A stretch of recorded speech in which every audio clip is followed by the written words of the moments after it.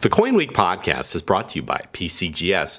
Are you a banknote collector? PCGS is proud to launch PCGS Banknote as a premier third-party certification service for paper currency. Utilizing a new tamper-evident plastic case that seals all graded banknotes within a safe, inert quality holder. PCGS Banknote certification will identify, grade, and protect your banknote for generations to come. To learn more, visit www.pcgs.com. In this episode of the Coin Week podcast, I'm going to wrap up the year by talking about three things: the state of the coin market as we enter the new year, U.S. modern coin winners and losers, and what I'm most looking forward to as we kick off 2020.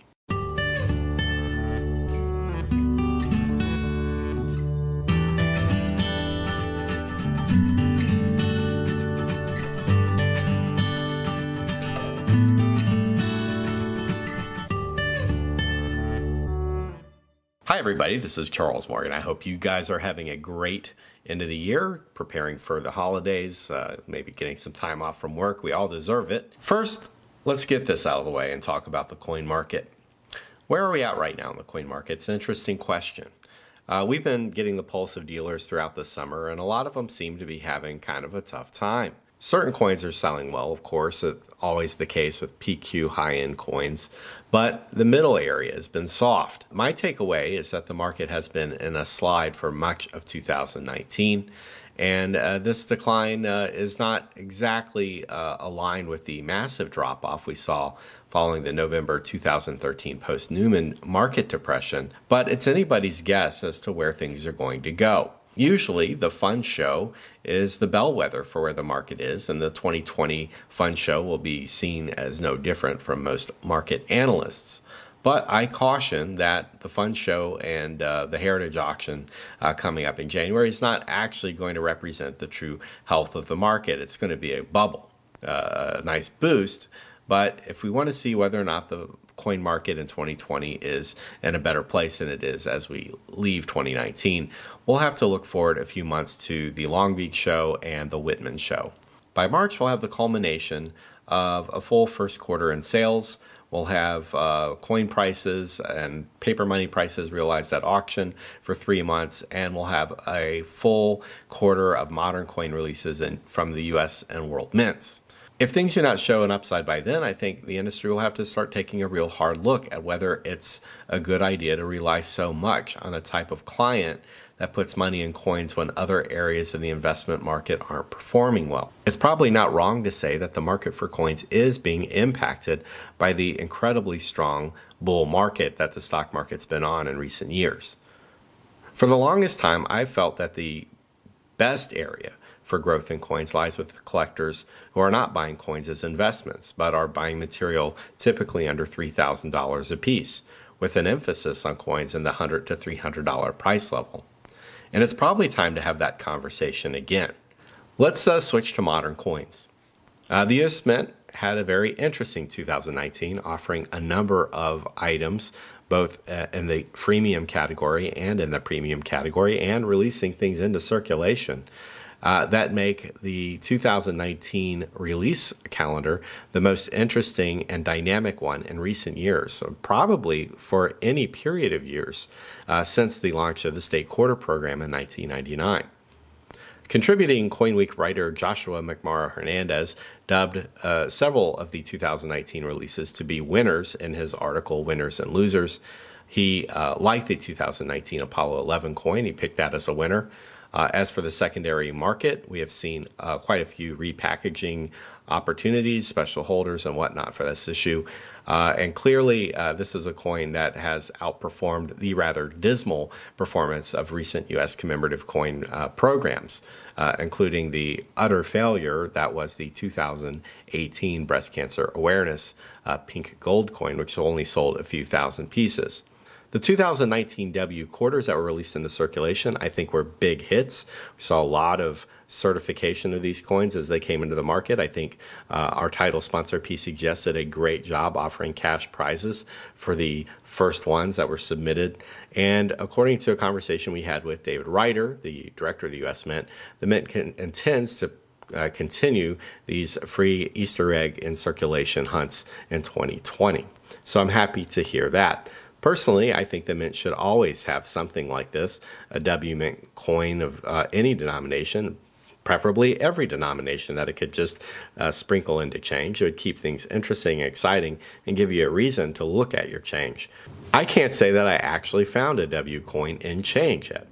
CoinWeek's Hubert Walker has found two, but as I rack my brain thinking about all the times throughout the year that I actually received change, it's not as often as I would think, probably maybe once a week, maybe twice a month, not on a regular basis. So use the debit card and credit card so many times that the idea of actually tangibly exchanging cash for change isn't just something that happens.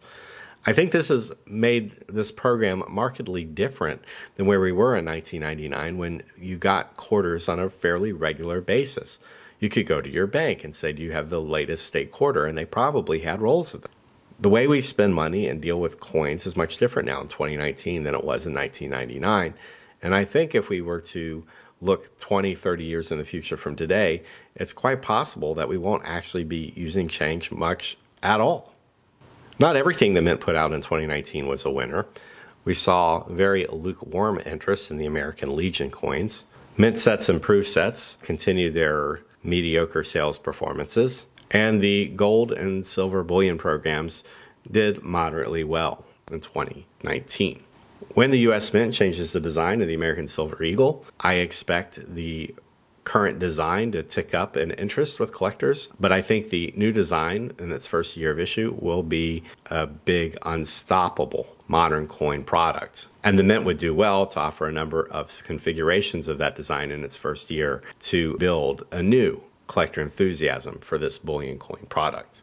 So that's sort of my take on what the Mint did in 2019. I think it's been a good year. Should every year be like this, we'd probably be in good shape on the modern coin market. The World Mints, of course, continue to produce a range of products from schlocky and generic-looking coins, pop culture coins, to truly innovative and interesting designs. We're always interested in seeing the designs of the French Mint, the UK coins out of Germany are typically interesting. The Mint of Poland, the Austrian Mint, the Royal Mint of Canada, and the Perth Mint are always offering interesting and innovative designs. I think my favorite coins of 2019 were probably the Perth Mint's bottle cap series. As for 2020, what am I looking forward to? Well, it's good to wind down the year and get a little bit of a time off, but heading into the new year full of new energy, I think the things I'm most excited about are seeing what types of collections are going to be coming to market. I think we are seeing a transition from one generation of collectors to the next, and the enthusiasm I saw at the sale of the John W. Adams Commetia Americana medals was top tier. To see John there, seeing his prize collection sold to a very enthusiastic crowd of dealers, shows that the coin market and the collecting hobby is still alive as it passes from one generation to the next. The catalog was expertly written, it was wonderfully detailed, and the medals themselves were standouts. I'm always interested to see what types of collections come to the market, and I'm also excited to see major collectors in the present tense offer their coins for viewing at the shows. Right now, there is no doubt that Dell Loy Hansen is setting out to become one of the most important coin collectors in the history of the hobby with his Super Eliasberg set. I look forward to for any opportunity we can get to see his coins presented at shows. David Lawrence Rare Coins has been doing a good job of that with the trade dollars being on display at the last A&A. Of course, I also look forward to seeing the fans of Coin Week or fans of coins in general. I can't tell you how often I walk around a convention floor and have somebody approach me and say, I really appreciate what you do, either on the podcast and the videos or on the site itself. These compliments help give us the feedback we need to continue to improve what we're doing.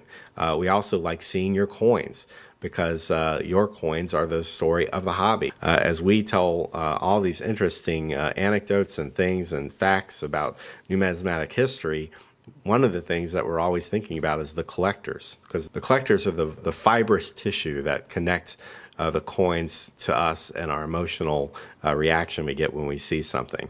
I'm just as enthralled by knowing that Colonel Green wrote a ledger about all the coins he bought from stacks in the 1930s as I am actually seeing the coins themselves.